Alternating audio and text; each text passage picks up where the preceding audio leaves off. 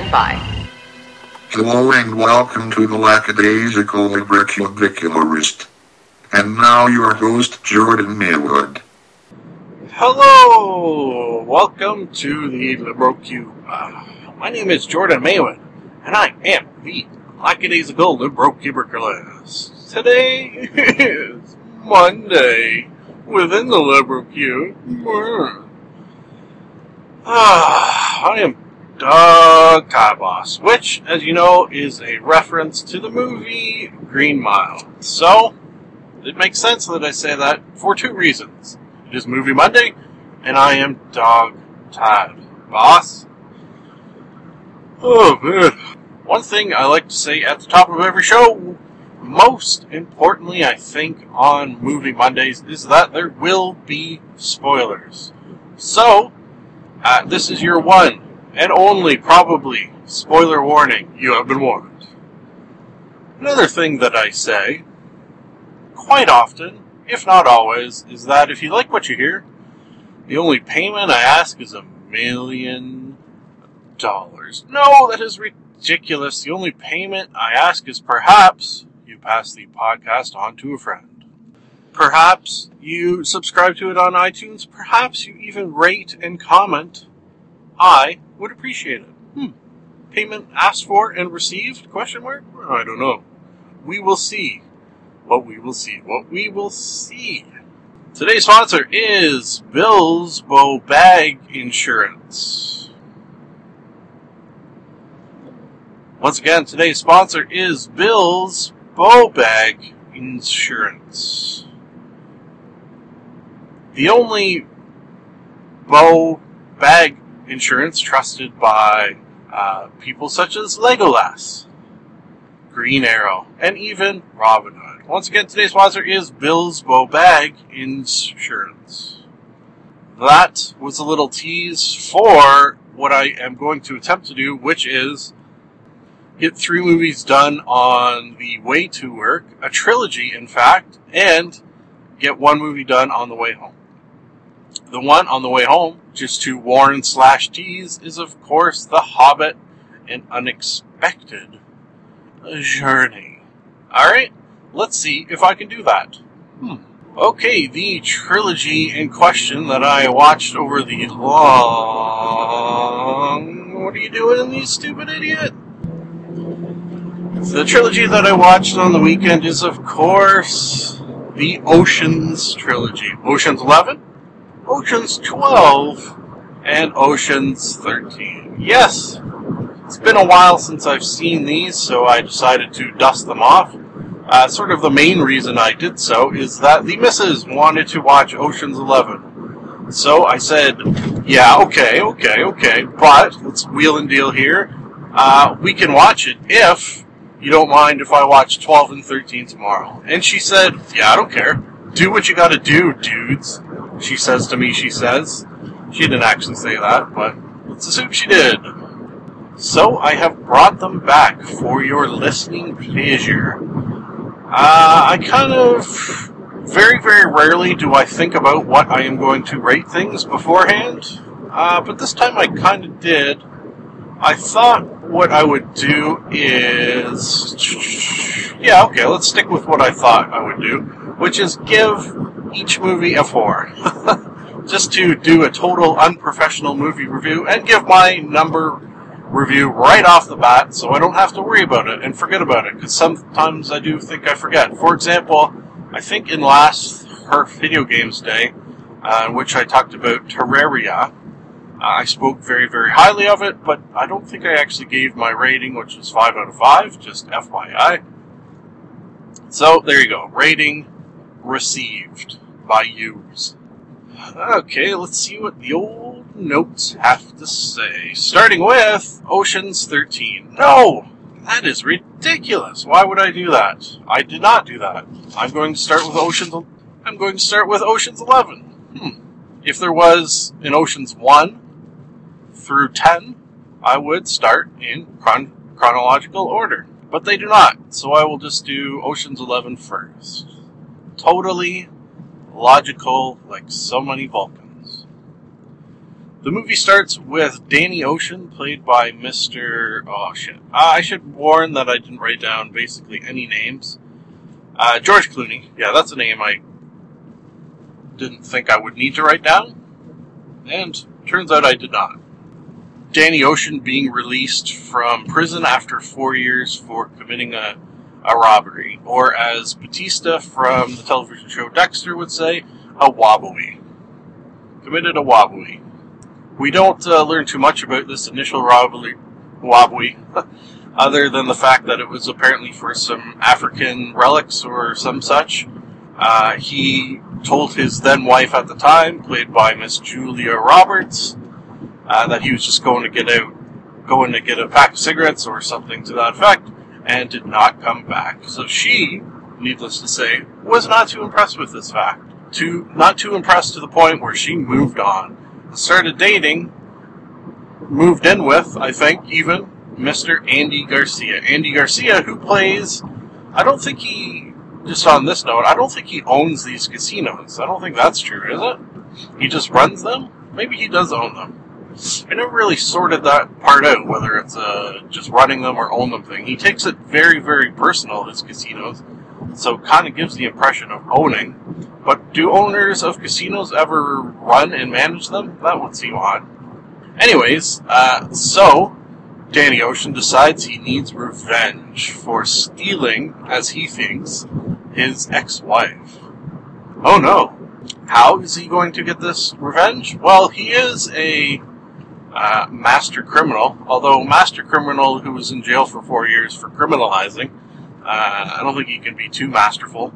Criminal and con man, I should mention, because a lot of the Ocean series is not just so much the wobblies as the conning of people. So George Clooney decides that the only way to get his revenge is to rob the 3 casinos owned or operated by Andy Garcia. The 3 casinos which, I don't think this is realistic in real life, for some reason, only use one sort of giant vault located in the basement of one of the casinos. That kind of goes against the don't put all your eggs in one basket sort of philosophy. I don't think that would actually exist where 3 casinos would pool all of their money into one vault. Seems strange. Ah, shit. Yowzes. Gonna get a coffee, but the lineup's at the door. Alright, gonna go down the street a bit. Okay, I was going to stop and get a coffee, but the place I normally stop off, the lineup of cars was into the street, and I hate lines, so I'm going to move on to the next coffee shop, see how I do there. I have to stop, regardless, because, as I mentioned, dog tired, boss. Okay, so that gives me a chance to finish Ocean's 11 here. My favorite part of this movie, I think, is just Danny Ocean's gathering of the people he needs in order to pull off this heist. It's it's fun. It's just kind of a fun gathering of crooks and con men and wobbers. Good times. All very good character actors, I guess you would say, played them. I decided I'm not going to bring back, just because this is such a large sort of ensemble cast. I wasn't going to write down every single person's name and who plays them. You can find that for yourself on a little site that I love to use for movie-related stuffs called IMDb or IMDb. To give you a little idea, another thing I decided to do with these reviews is to not give away how they pull off these giant heists, because they are so elaborate and sort of, I believe, well written and thought out that I hope that you watch them for yourself, because it's cool to see how they go about these things. What I did decide to do is just to sort of tease them with sort of some of the things they needed in order to accomplish each of these robberies in each of these movies. Huh? Is that a thought? Well, it is a thought. Is it a good thought? I don't know. Let me know. You could do so at the email address provided in the closing credits. Would love to hear from you. Or you can tweet at me on the Twitter. I am Jordan_Maywood. Lovely. So, in Ocean's 11, some of the things they need needed were a replica of the vault. Interesting. Why would they need that? I don't know. Well, I do know, but I'm not going to say. Another thing they would need was the password for the vault. How would they get that? You'll have to see for yourself. Something else they would need is, of course, a EMP bomb, let's call it. A electromagnetic pulse bomb. So, you may know, I don't know, I did know that when an atomic bomb is exploded, it also lets loose a electromagnetic pulse, which basically fries electronics. Sun flares also do this, so they need one of these. Now, one thing about their use of this is that I thought, and maybe I'm incorrect in this thought, that when electronics are fried with an EMP, that's it. They no longer work. However, in this movie, it's they just sort of need to be rebooted, which only takes about 30 seconds. So, I don't know how accurate that is. One funny scene involving that, in which Don Cheadle, who in these movies kind of plays the, I guess you could sort of say, explosives, technically minded kind of dude, he's about to set off this bomb, and he's standing like feet away from it. Because another thing about EMP, it doesn't really have any effect on living matter, it's just electronics. Despite that fact, he still covers his balls before he lets it off.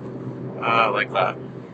One last thing they need, of course, is a small, acrobatic Chinese guy. That's just some of the list of things needed to pull off this heist. Move on to Ocean's 12. Oh, baby.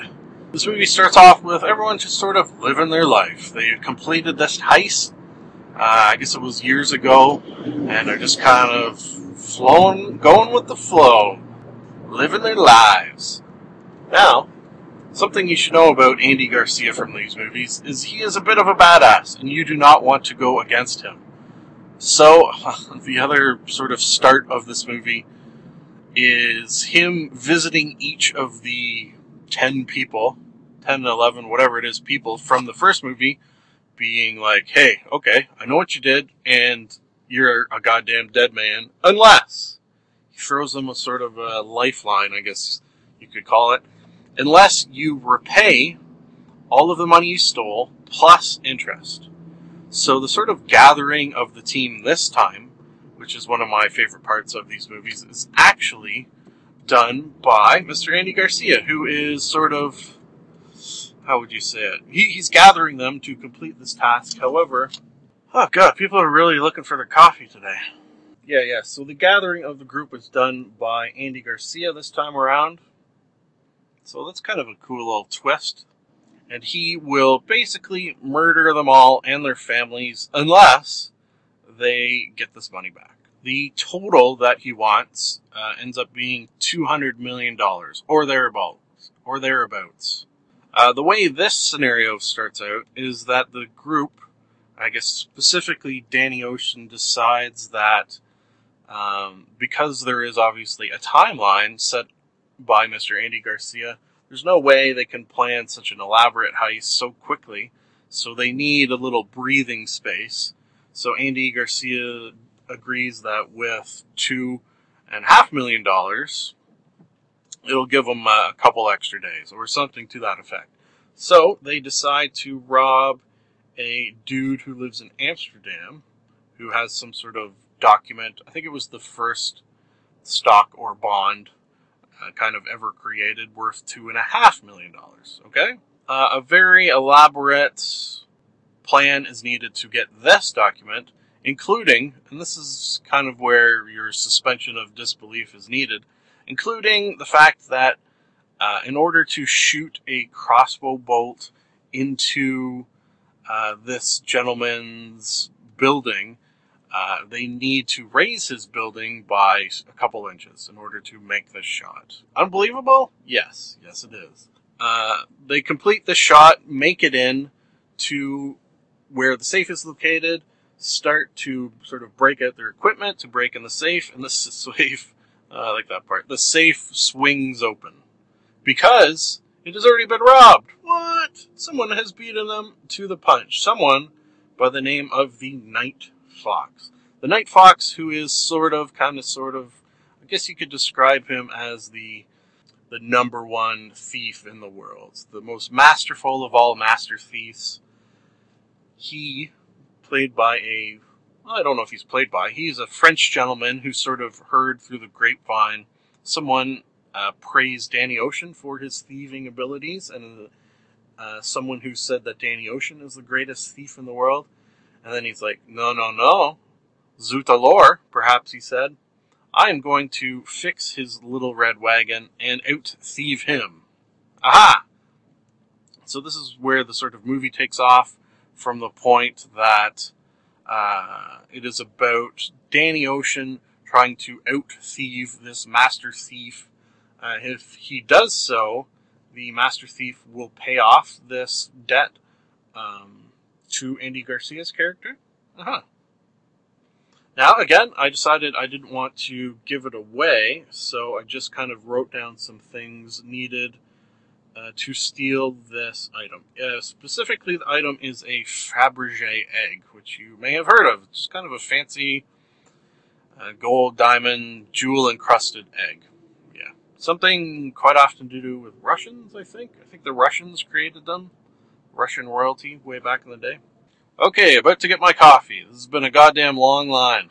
I will edit this out and be back in a moment. Editing. On the road, etc. No time for that. So, the things they needed to complete their mission in Ocean's 12 include a hologram. Okay, here's something interesting. They needed George Clooney's wife, played by Julia Roberts, whose name is Tess, to pretend to be the actress Julia Roberts. What? Little, I don't know, that kind of a cool, I think Ocean's 12 is kind of famous for doing that kind of weirdness. An actress playing a person who then plays the actress who is herself. Yeah. Some funny scenes there involving Bruce Willis as himself, interacting with Julia Roberts, playing Tess, playing Julia Roberts. I like that stuff there. We're gonna need a whole bunch of fake cops at certain points. We're gonna need two plans. We're gonna need one super elaborate plan and one fairly simple, even I could do it plan. Aha! Sort of very magician-like in that the elaborate plan is sort of there for distraction, whereas the simple plan is the behind-the-scenes, here's how we did it. Alright? Not giving too much away. Okay, better hurry to get Ocean's 13 in before I get to work. This one, the bad dude, is Al Pacino. Al Pacino and Andy Garcia both play very, very bad men in these movies, and to great effect, I think. I actually think Andy Garcia's is a little more badass and scary than Al Pacino's, so how about that? This movie starts with Al Pacino's character and Elliot Gould's character. Elliot Gould in these series is sort of the quite often financial backer for these heists, so they'll need him to sort of outlay the money needed to buy all the equipment and shit like that. Apparently him and Al Pacino went in together to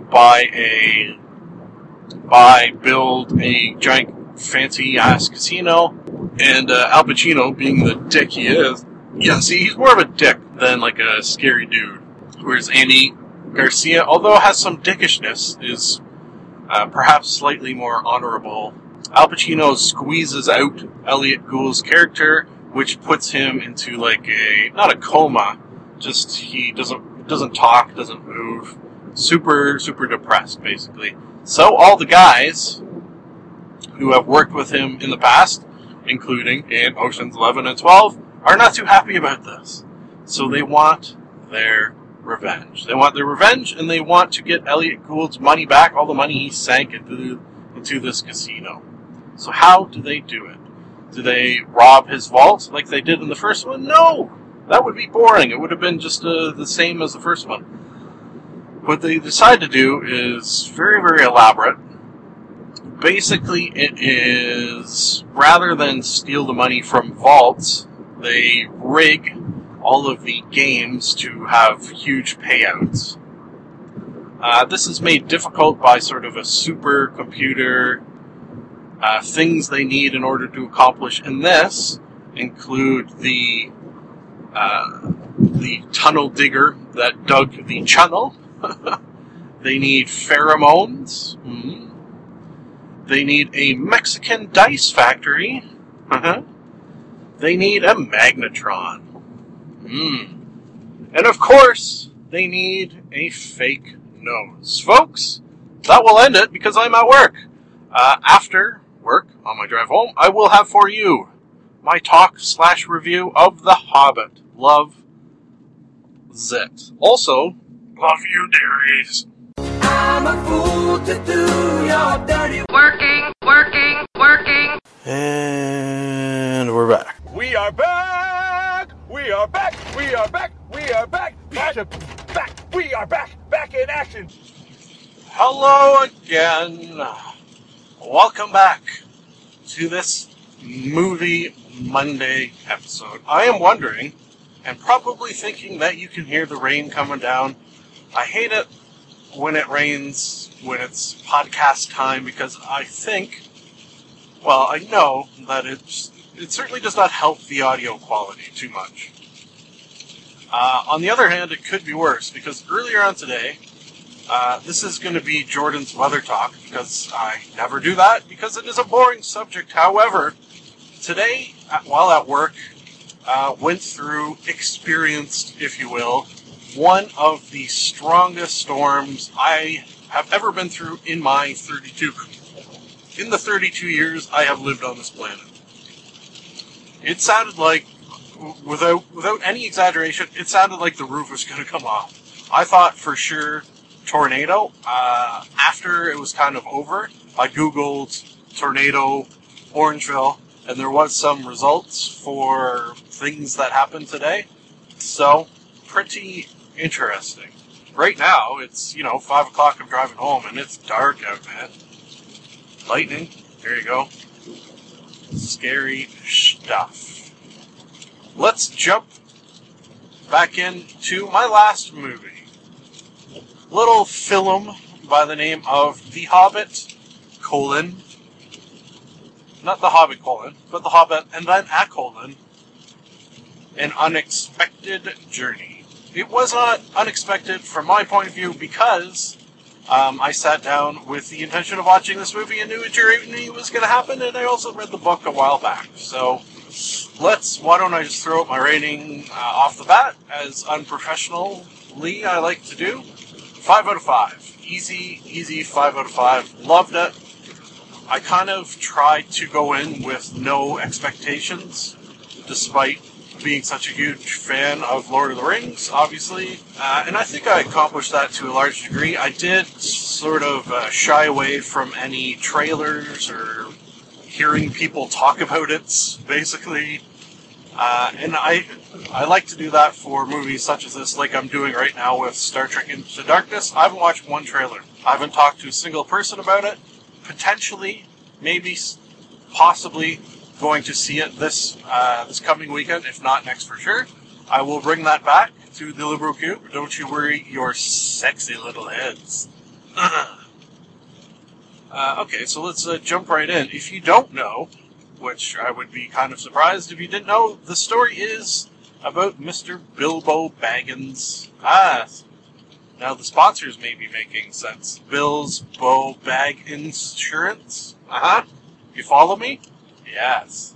And his journey, unexpected from his point of view, to the dwarven kingdom that has been years ago taken over by a dragon by the name of Smaug.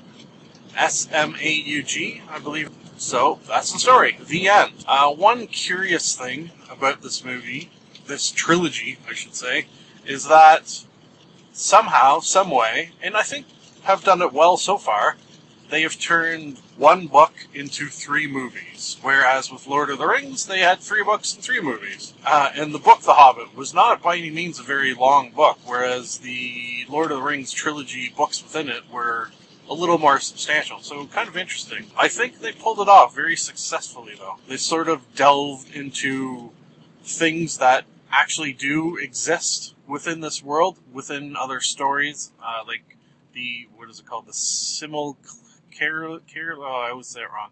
Simulaclarian? Oh, God. Simulaclarian? You know what I mean.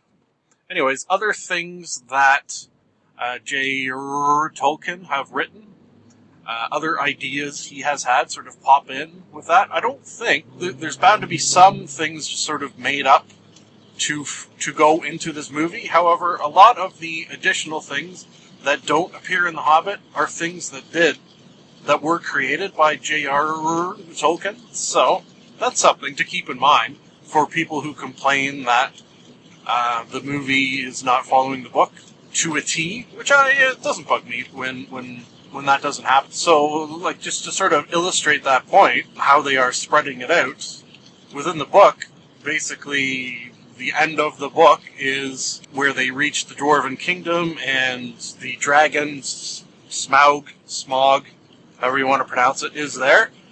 In this movie, we basically don't even see him until the sort of very last scene, in which we only see kind of his eye opening, sort of ominously, as if he has awoken from a deep slumber.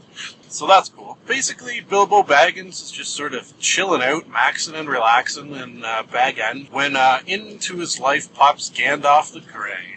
Gandalf, the stirrer up of shits in this world, decides that Bilbo is just what he needs, just what he is missing to go on this quest. Also on the quest are Thorin Oakenshield, who is sort of the last remaining prince, the last remaining royalty from the Dwarven realms, him and 10 others. Quite a group of people. I decided, as I did with the Oceans movies, that I'm not going to name every single one. IMDb is perfect for that, and you go there, you can see what each of their names is and the actor who played each, okay? Sort of does not make sense for me to run down the entire cast, so I am not going to do so. I should try to wrap this up pretty quick, is my plan. Let me just run down a few of my notes and see what they have to say. Oh, the sort of first section takes place in Bilbo's pad.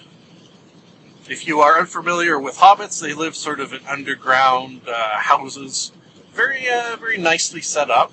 I would live in a hobbit hole. Like it's not dirt, I'll tell you that much. They're pretty sweetly set up. So the whole first section there is the dwarves sort of show up unexpectedly, and they basically eat all this food.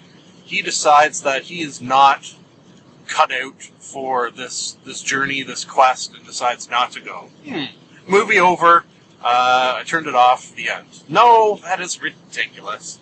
He wakes up, all the dwarves are gone, and he sort of realizes that an opportunity like this will never come around again, so he chases off after them and joins their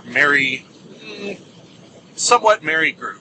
The leader of the group, Thorin Oakenshield, is not exactly a happy camper, and sort of a party pooper, brings it down. Then again, great sort of swaths of his race, including family, father, grandfather, have all been killed, so I guess I can understand that he's not the happiest person in Middle-earth.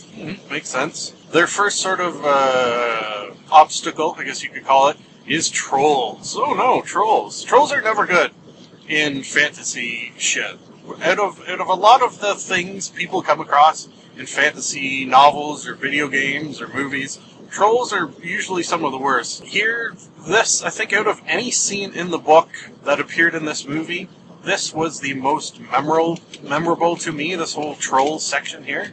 So I liked it for that reason. And the reason that rather than defeating the trolls through sort of might of arms, it was rather through Bilbo's, not treachery, but connivery, sneakolosity.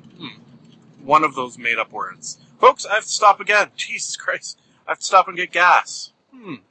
Now, if you do recall, and you may, if you listen to this podcast on a regular basis, I stopped not too long ago, won $60 in the lottery, so I'm going to use that to pay for my gas. Yay. That fact, it makes it feel like it's like kind of like free gas. Does that make sense? I hope it does, because I very infrequently make sense. Back in a mo, I will edit this out. Double edits. Editing. On the road for the fourth time. Road for the fourth time. Okay, mission accomplished. Gas received. Felt like it was free. $60 winning ticket came to $52 in gas. Yowza, that was expensive. Okay, where did I leave off? Trolls, yeah. Because in, like, I think video games in particularly, they'll only ever die, like, you can chop off pieces of them, and that won't kill them. They'll sort of regrow their limbs and shit, which, that's shitty right there, man. Jeez. You need, like, fire to I guess, cauterize the wound so it doesn't grow back. Didn't really need fire in this case, although I guess they did because they used the sun. Apparently, within this universe, trolls exposed to the sun turn stone. Take that. The next thing that I remember happening, or wrote down that happened, is the appearance of Radagast the Brown, friend of Gandalf the Grey. Radagast is sort of like a hermit type, very sort of at one with the forest. This is something else that sort of druid-like. Yeah, very, very druid-like. This is something else that appears in fantasy stuffs from time to time. This is also something that I should mention. My memory of reading The Hobbit is not crystal clear, but I think this is sort of the first foray into things not in The Hobbit that I recalled. Am I correct in that assumption? I do not remember. Rain is starting to come down a little worse, so perhaps talking louder will help. I don't know. Apologies. There's nothing I could do about the rain. Nothing. The group on this journey is pursued for most of it, in fact, so far, by orcs. Specifically a white orc. Ooh, a giant white. This guy's pretty badass looking. They went with him sort of full CG, which was an interesting way to go. Quite often in these before, like all your orcs and your urukai would be like makeup. But no, full CG for this dude. Him and his white warg that he rode. In fact, most of the orgs, while chasing the company, were riding wargs. Wargs are giant wolf dog kind of things. Pretty badass. Would not want to come across one. Probably, for me, scarier just appearing than orcs and sort of humanized bad guys. Yowza, could barely even see. Next cool thing that I wrote down was traveling on a sort of mountain pass, and then these giant, again, this part I don't remember from the book, maybe it did happen, I don't know. Giant rock creatures sort of came alive around them. When I say giant, I mean they did not even realize they were traveling on top of one of them. What? They thought they were like traversing a mountain pass. However, they were actually crawling on one of these giant rock behemoths. The giant rock behemoths, apparently some sort of family feud among them and started kicking the shit out of each other. So as you can imagine, not a place you want to be. After escaping that, they are then captured by goblins. Oh man, goblins. Goblins are, in this and in fantasy in general, sort of the lowest of the low when it comes to fantasy-created bad guys. I always put goblins at the very lowest. They're just sort of like cat and fodder is a good way to look at them. However, the Goblin King in this was also, they did full sort of CGI for him as well, and he was cool to look at. Had sort of a giant growth on his neck. Pretty disgusting. Blech. Mimicic, as the missus would say. He was both the missus and I mentioned... Oh, I should mention that she watched this with me, along with two of our friends who we had over for dinner and a little barbecue and a little Hobbit. Lovely. That plan had been on the books since we basically heard of the existence of this movie, it felt like. So it's nice to get her to... Jesus Christ. So both the missus and I felt like we had recognized the voice of the Goblin King. I don't know how she would have, or fucking A.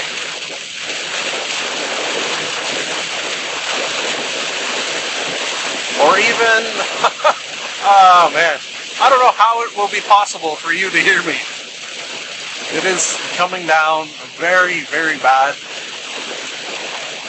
I can basically not see. I'll take this over snow, though. Anyways, the voice of the Goblin King, if you can hear me, if you can hear my voice, was done by... I didn't write down his name, shit. Anyways, the guy who is Dame Edna. Dame Edna is probably the world's most famous cross-dresser. He had one very, very funny line in it at his death. Well, there's a little spoiler for you. I won't give it away because I don't remember and I can't see where I'm driving. So after they escape the goblins, they're on the run once again from the orcs. The orcs on wargs.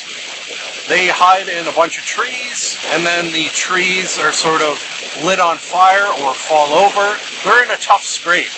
So, Gandalf uses his ability we know he has from Lord of the Rings. He talks to a moth and sends it on its way. The moth then brings back a whole bunch of rocks. Rocks, of course, I mean giant eagle things. They then fly off on the backs of these things only after Bilbo has saved Thorin Oakenshield from this giant white orc. They fly off, land, and that's the end of the movie, with the exception of, I mentioned earlier, how we see the eye of the dragon open, because he is now awake. Folks, I think the possibility exists that you did not hear any of this. Ah, shit. It is coming down like just unbelievable. Probably worse than I ever remember it driving home. So, if you can't hear this, I don't know what to tell you. Apologies. We'll call this the Lost Hobbit episode. I will say, and I'm going to say it very loud, because I need, at the very least, to end this episode with, it is nice to be nice to the nice.